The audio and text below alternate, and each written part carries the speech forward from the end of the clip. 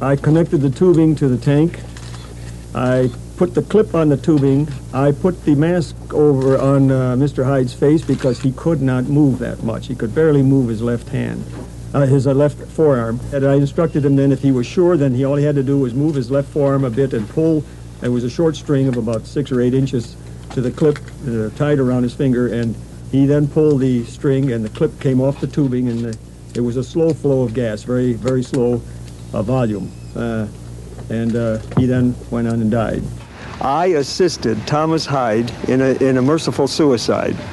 There's no doubt about that. I stated emphatically. 64611 People versus Jack Kevorkian. He's charged with suicide assisting. It isn't Kevorkian that's on trial. It isn't assisted suicide and euthanasia that's on trial. You know what's on trial? Your civilization and your society. We're fighting the crusades here. We're fighting against religious fanatics, against personal freedom and rights. That's why this trial is so damn important. That was Jack Kevorkian explaining the procedures he used with his patient in assisting him with suicide, and then his lawyer, Jeffrey Fieger, explaining the significance of the case, his client, and the upcoming trial.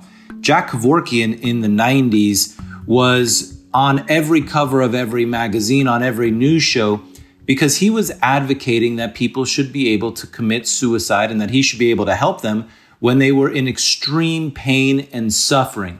And there was a huge debate in the country that was brought to the forefront in his numerous trials where he assisted people in committing suicide.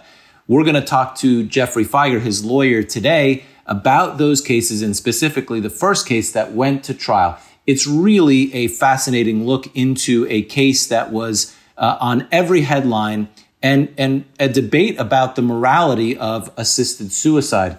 Here's Jeffrey Fieger in his opening statement, and then at the very end, after the interview, you'll hear some of the direct and cross of the wife of the person who committed suicide and of the closing by the prosecutor and Jeffrey Fieger. I look forward to your comments and reviews after this episode. In For the Defense, I'm David Oscar Marcus. Next. The only thing that does not disintegrate when you are dying of ALS, Lou Gehrig's disease, is your mind.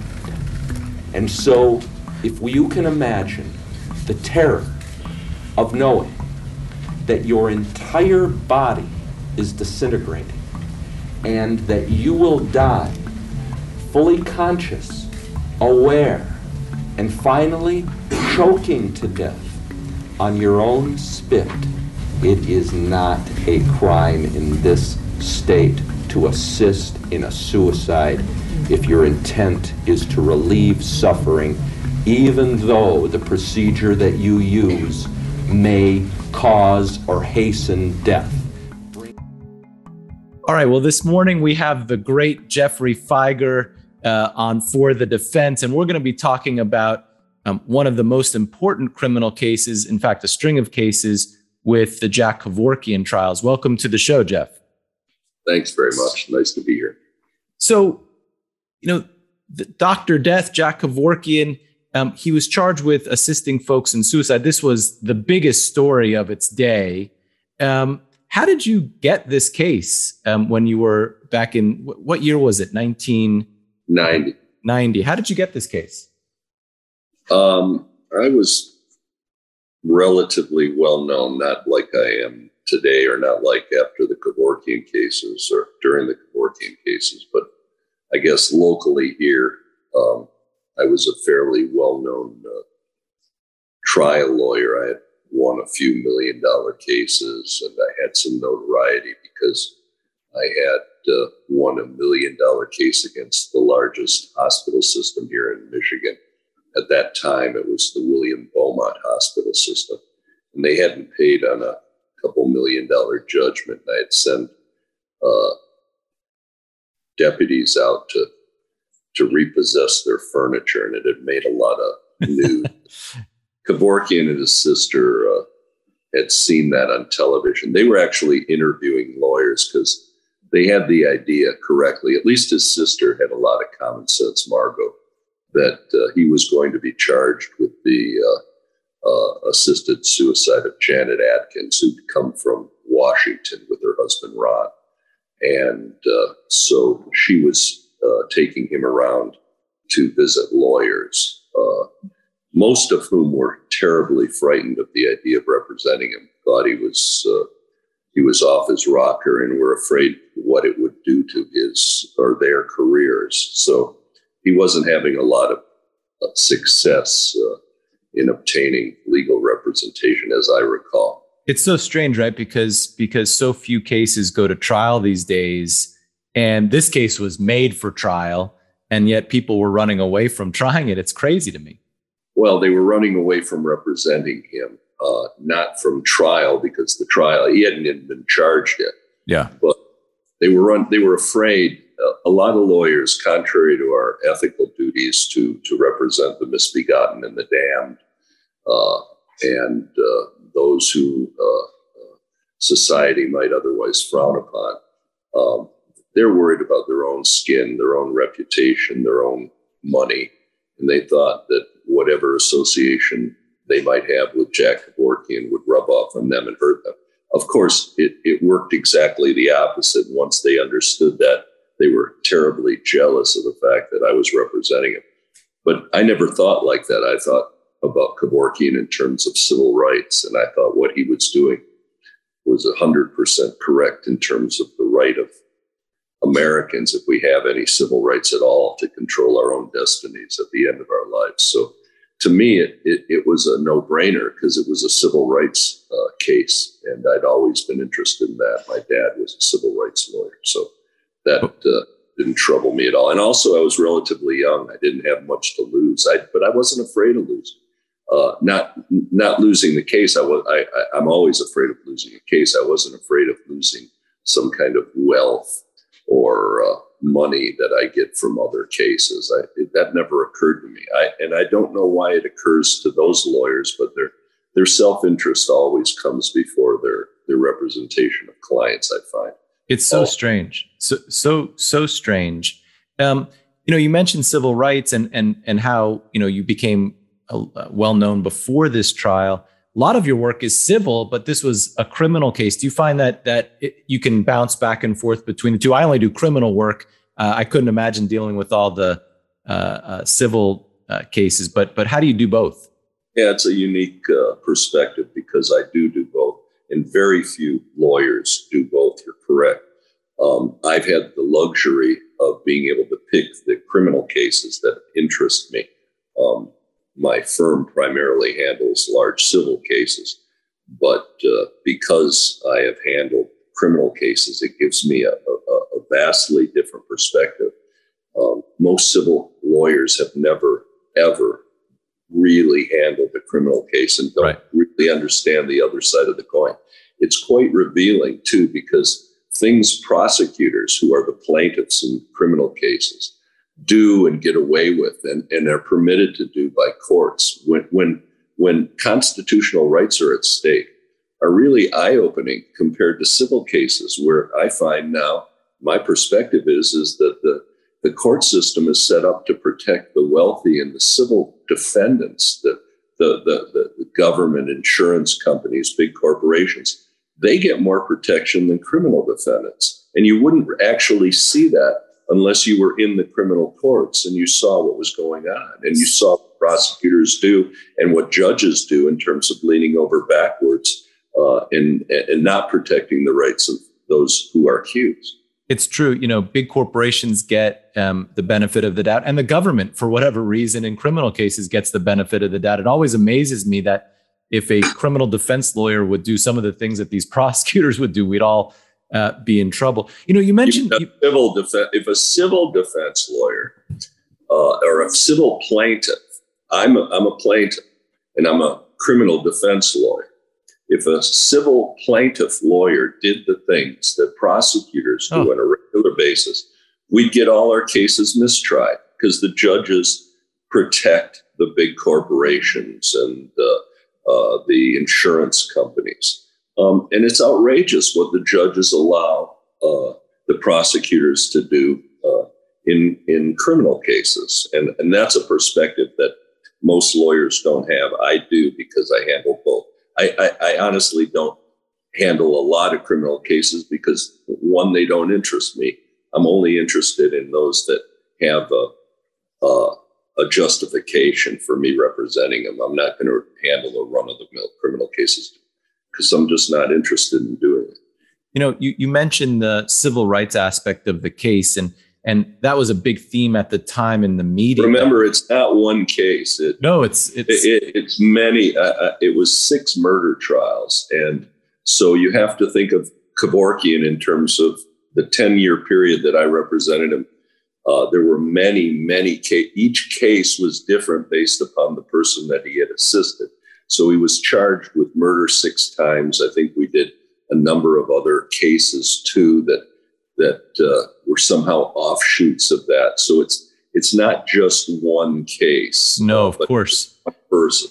No, of course. Maybe we should focus on the Tom Hyde case. I think that was the first one. And no, it wasn't the first one, but it was. It might have been the first. Well, no, Janet Atkins was the first one. Thomas Hyde might have been the second, and that case never went to trial because Judge McNally dismissed it in the preliminary examination because I convinced him that there was no law against assisted suicide. After they passed a law immediately after that to ban assisted suicide, I think the Hyde case was the first case that was tried.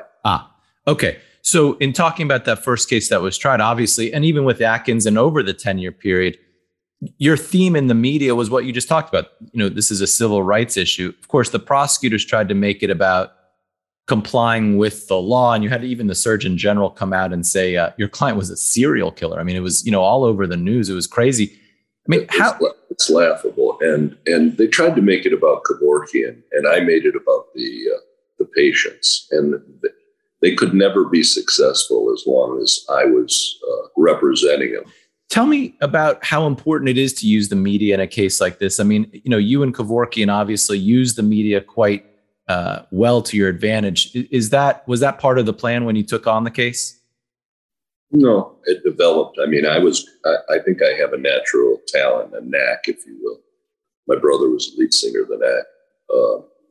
But I have a talent in terms of media. And ultimately, Kevorkian didn't really speak as much as people think he did. It was very selective, the places that I don't know if I permitted him, but I suggested that he speak. Other than that, I was primarily the mouthpiece. Although if you go back and you see a lot of the news coverage, it looks as if Kevorkian is talking a lot, but he really wasn't talking a lot. I was keeping him as if to use a quaint phrase, as muzzled as I could, because I didn't think he did himself a lot of good when he'd be out there. And he appears very strident. That isn't the way I wanted him to be. But it was important to try this case in the media and to get out the fact that this would get out into the public's perception that this was about everybody. This was about everybody's right to decide how much they wanted to suffer before they died. And it had nothing to do with Kevorkian. You talk about Kevorkian being strident. Before the Hyde case, I mean, he basically went on the news and said, not in so many words, arrest me if you dare. He always did that. He was always saying that. And they did. Yeah, they did a whole bunch. They didn't, he kept doing that. That was sort of goofy things, but he didn't do it a lot.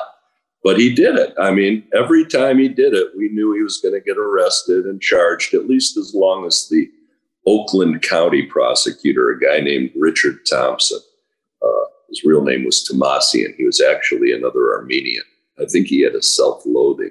When Armenians changed their name and anglicized an Armenian name and a proud heritage, to understand Kevorkian, you have to understand his Armenian heritage. But in any ways, his adversary, his Jean Valjean, was Thompson, and Thompson was pretty much of a religious lunatic. I think he went to work for Ave Maria Law School after he got defeated in the polls. And every time Kevorkian did something, Thompson went after him. So Thompson was a good foil for me. Yeah, I saw Thompson, and also this guy Timothy Kenny went after you in the press for some reason. No, Tim Kenny was a prosecutor. He's not a bad guy. Tim Kenny is now the chief judge in Wayne County, which is the largest county in Michigan. Huh. But at the time, he was a Wayne County prosecutor, and he was just acting up. But Tim Kenny is not a bad guy. I think he was trying to do something. He's not really. That's not his forte. Publicity, but he's presently a judge. He's the chief judge in Wayne County. Interesting. They always make the former prosecutors judges. Because these guys all, they get used to doing, this kind of civil work, their civic work. They get a paycheck, but it's not that hard a job. I'd shoot myself. Me too. I could do it. So Jeff, where did you learn to try cases? I mean, it seems to come so naturally when you were doing the Kevorkian trials. Where do you get this knack? I'll use your pun to your older brother. Where do you get it from? He's my younger brother, but I don't know. If I told you, I don't want to think about it too much. It just it's something I had a talent for. I didn't know I did. I never wanted to be a lawyer. I just ran out of degrees. I wanted to have fun mostly. Yeah. But I'm really good at what I do. And it's sort of like trying a food that you never knew you'd like, or having a proclivity for a sport or a musical instrument that you never really thought about. And I just happen to have that ability. I don't want to say it's God-given, but I don't think it's something that I can necessarily learn or teach other people. It's just something that I have. And it's mostly about just being, ultimately, it's about being myself. And ultimately, for any other lawyer, I tell them, it's about being yourself. The most important thing you could ever do for yourself in terms of your legal skills is to understand what motivates you and who you are and what you're all about. And most people can't do that, though. I can encourage a lot of people to do it, but they generally don't like to look at themselves in the mirror and admit that they're all fucked up. I went back, I know this was 6 trials, of course, but I went back and watched a lot of the Hyde trial before the interview. And the opening, I'll quote your opening where you talked about the only thing that does not disintegrate with ALS is your mind. You die fully conscious, but you can't move. You're choking to death on your own spit. I mean, really powerful. Well, that's the way to die. It's a terrible way to die. ALS, if you really want to examine, we sanitize everything. But the reason people with ALS came to Kevorkian and Thomas Hyde and Thomas Yauk, who was the guy he finally went to prison for when he decided he represented himself, and he did an injection that they played on 60 Minutes. That's a very horrific disease. It's not a disease. It's a disease that everyone can understand why somebody would want to go to the end.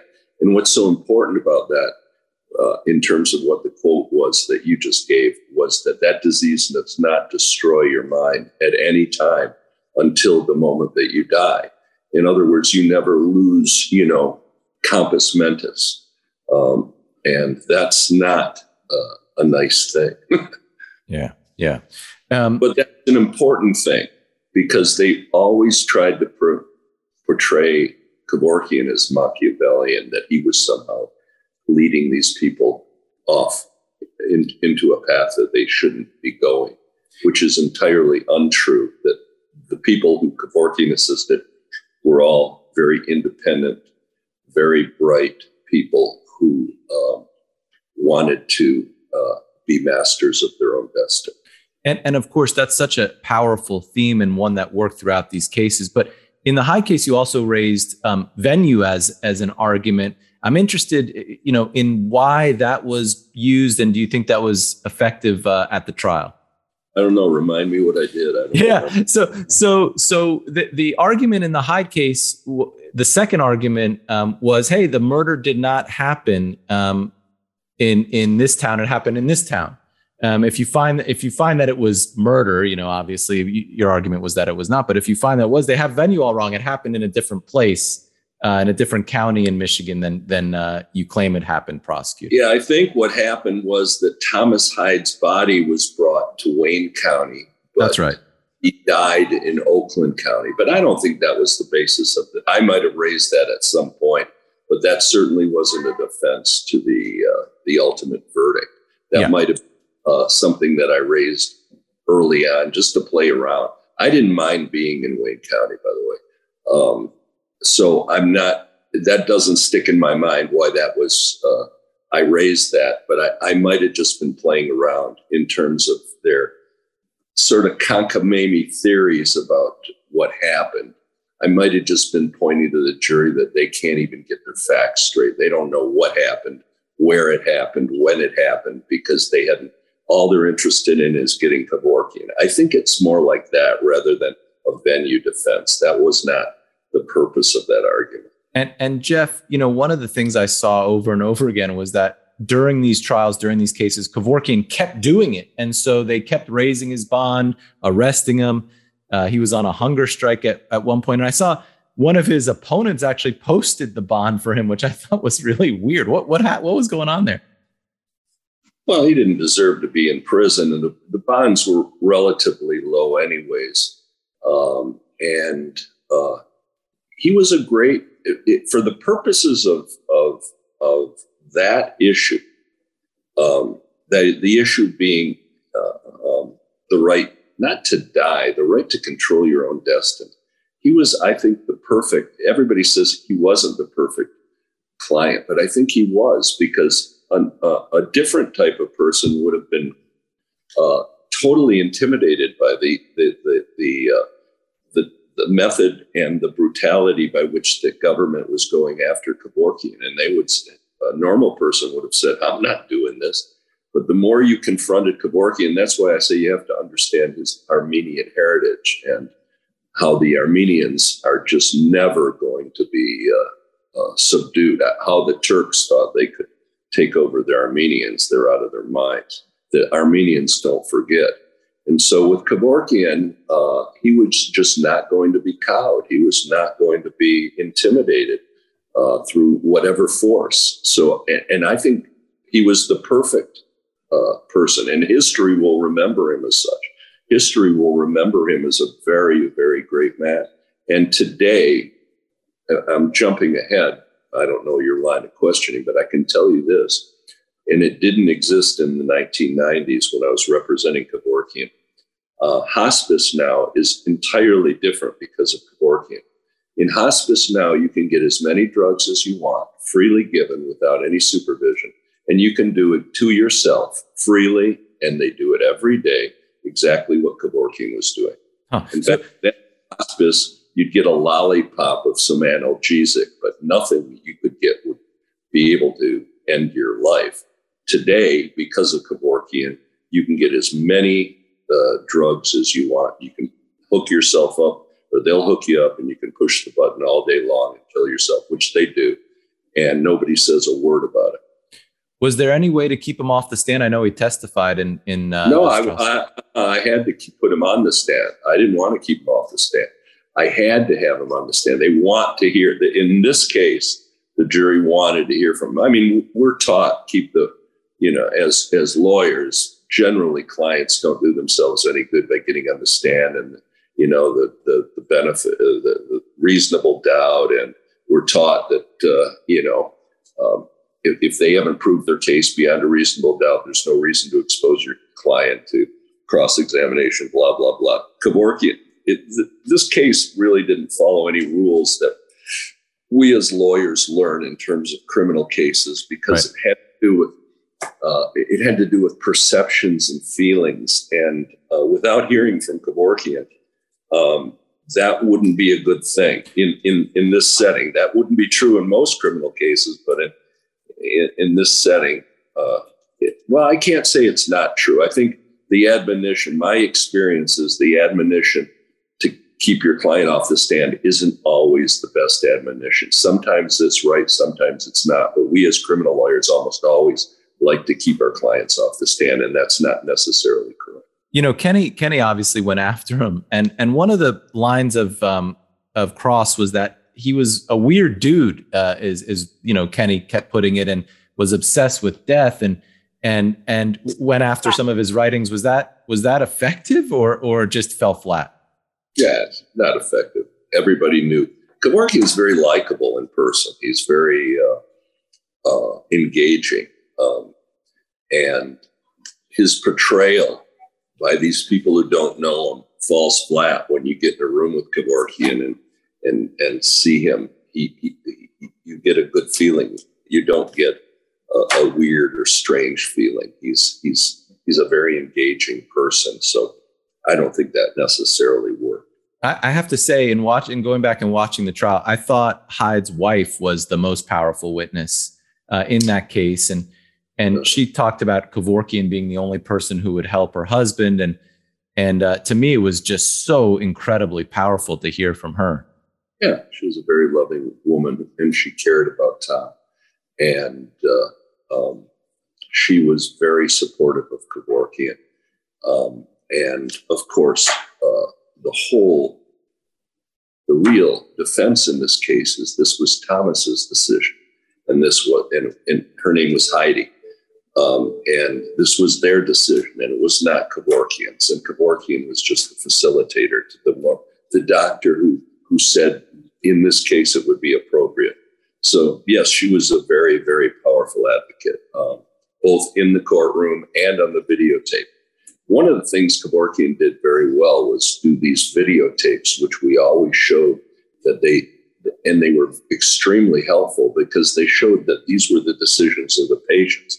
This wasn't a Machiavellian doctor manipulating these poor people, helpless people to commit suicide. These were very intelligent people who were telling the physician they did not want to suffer anymore. You know, one of the prosecutor's attempts on cross with both Heidi's wife and everybody was, did you expect Heidi to die? Did you expect the person to die? No, his name is Hyde. I believe his wife, she was actually his girlfriend. I don't know if they were really married. Heidi. I'm sorry, I messed that up. But anyway, no. But his name is Hyde. You're correct in your pronunciation.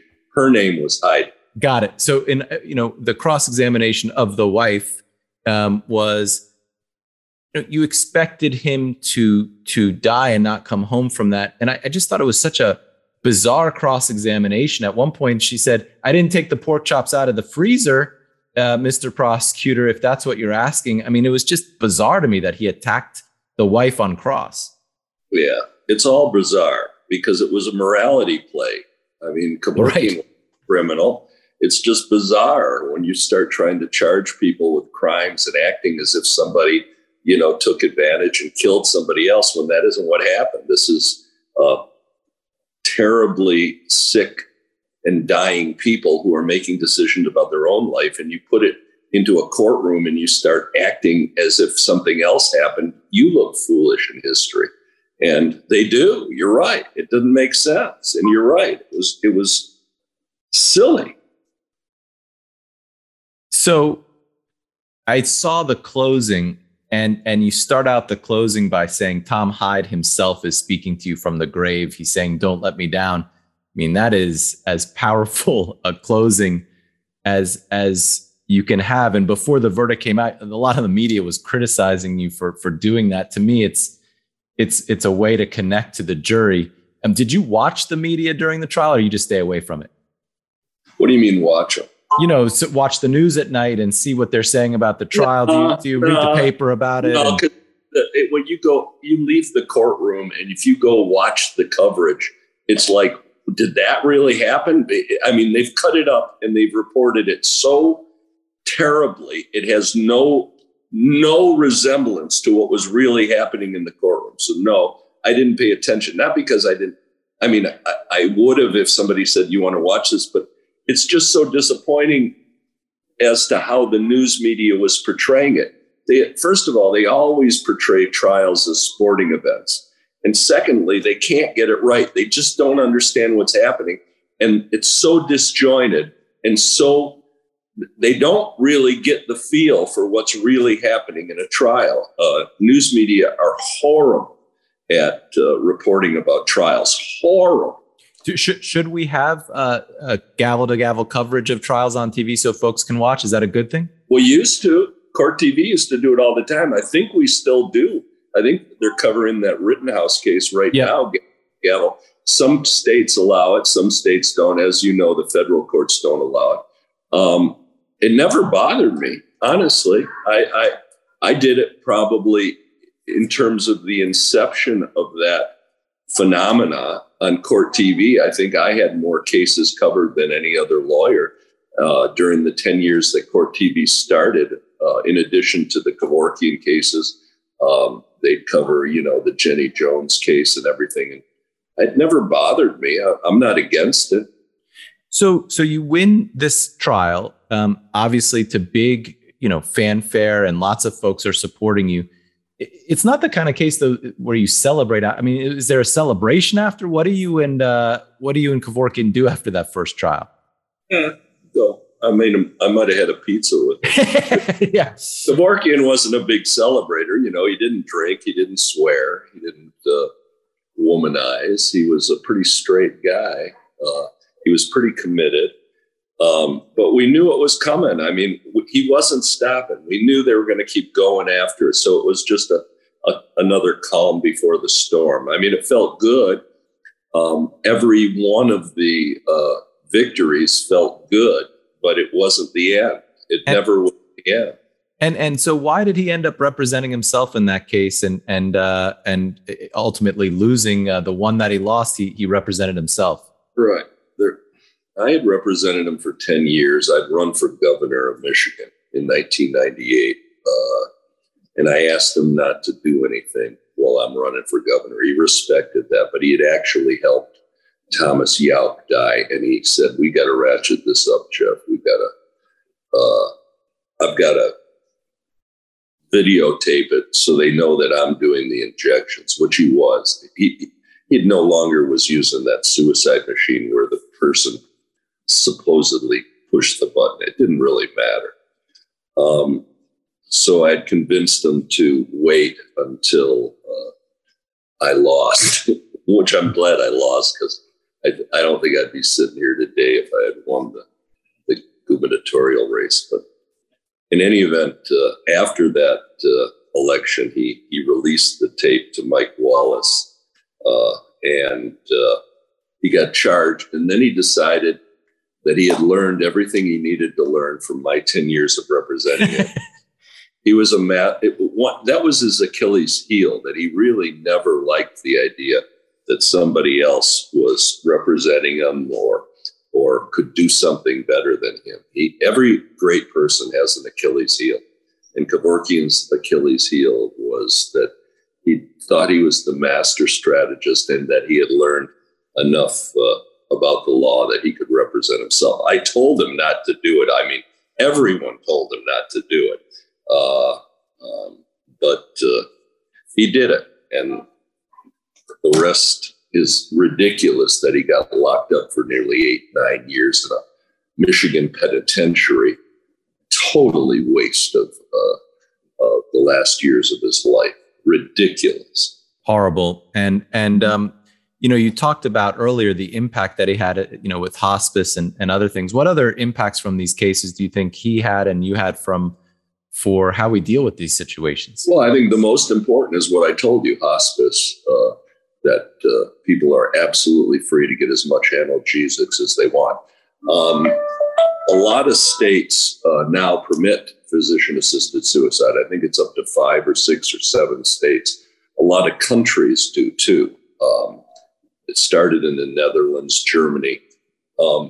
Ultimately, it's an imperative. People have to have the right in a free society to make decisions about how much they want to suffer.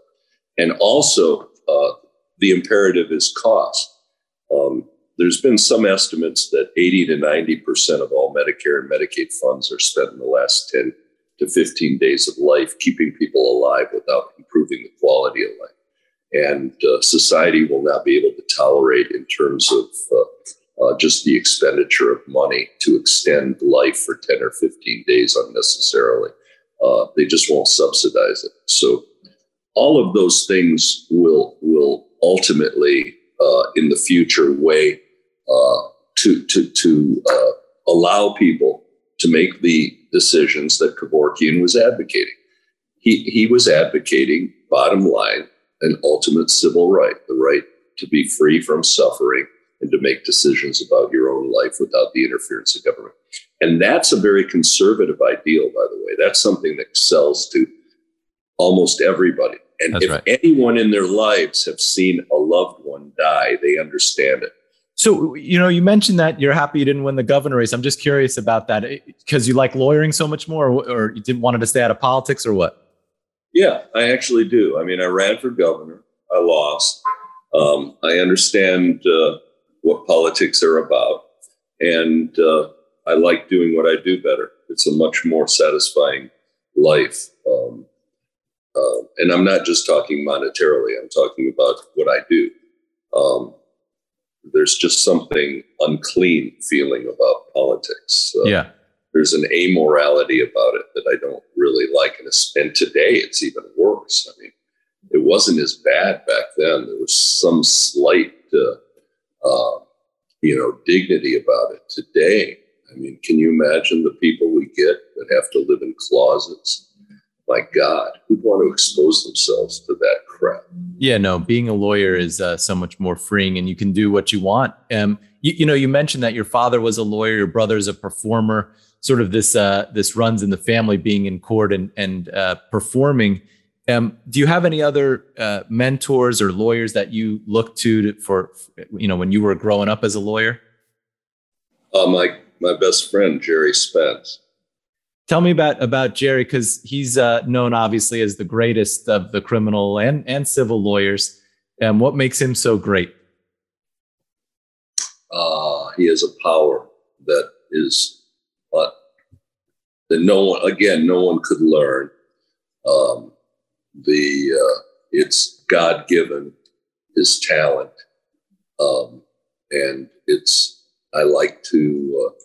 It's impressive to me to see someone who I understand has that kind of power. There's very few that I've ever seen or known with that type of power, and I'm not talking about power other than an inborn power of not just persuasion but of authority.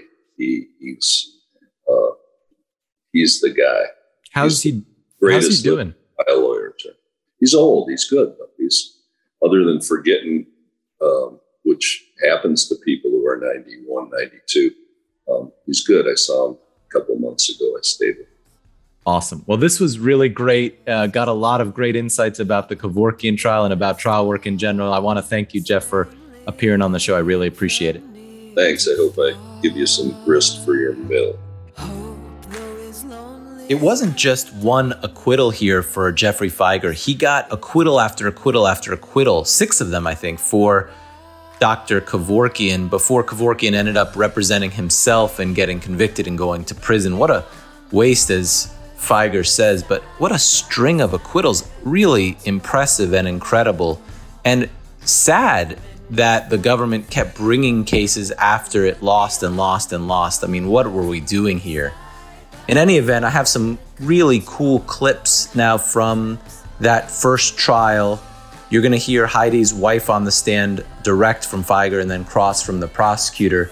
And then the closings, just some clips from the prosecutor and Fieger, and then the verdict. Hope you enjoyed the episode. I'll see you next week in For the Defense. I'm David Oscar Marcus. Thanks again for listening.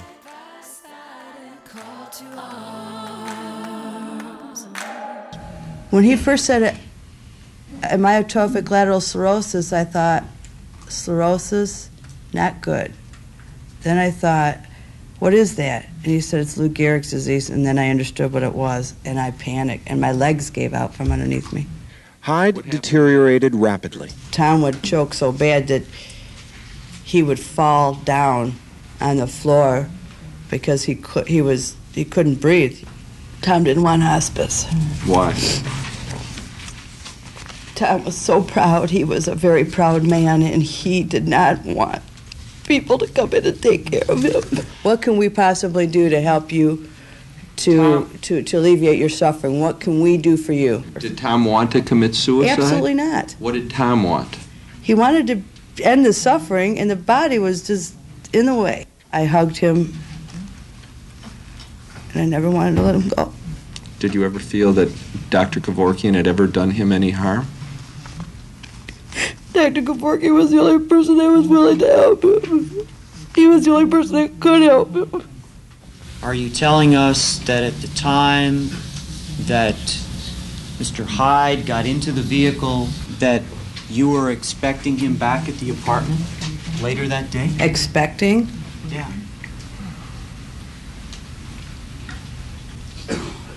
I don't know how I felt right then. I don't know if I could say expecting. Tom's still alive to me. Tom's still here. I see him in my dreams. So Tom, it wasn't the last time I saw Tom. I never thought it was going to be the last time I was going to see him. My question for you... I knew that his suffering was going to be over. Had you made plans for him to be home for dinner? Let's see. Did I make plans for him to be home for dinner? Maybe did I take out some pork chops and thaw them out? No, I didn't do that. I wasn't really quite sure, Mr. Kenny. That was a very emotional day for me as a result of Tom's suffering being ended. Pardon me if I don't have total recall. So what is Jack Kevorkian's intent? What was Jack Kevorkian's intent with regards to this canister? This canister that was filled with carbon monoxide. You heard Dr. Kevorkian testify yesterday. You heard Dr. Kevorkian testify, I did not expect, I had no expectation that he would die. I surmised, I guessed that he might die. Ladies and gentlemen, that's an insult to you. Have we lost all sanity? My God. Are we not human? Is it possible? Is it possible that this can be happening today? Today in 1994, in April, we will send compassionate doctors to prison for helping us relieve our pain and suffering? It can't be. It can't be. Tom Hyde himself talked to you, and he talks to each and every one of you now from the grave. And what he says to me every day of my life, and I know what he says to Dr. Kevorkian every day of whatever life he has left: don't let me down. Don't let my life and my death be in vain. Don't back down. Don't stand down. We, the jury, find the defendant, Jack Kevorkian, not guilty of assisted suicide.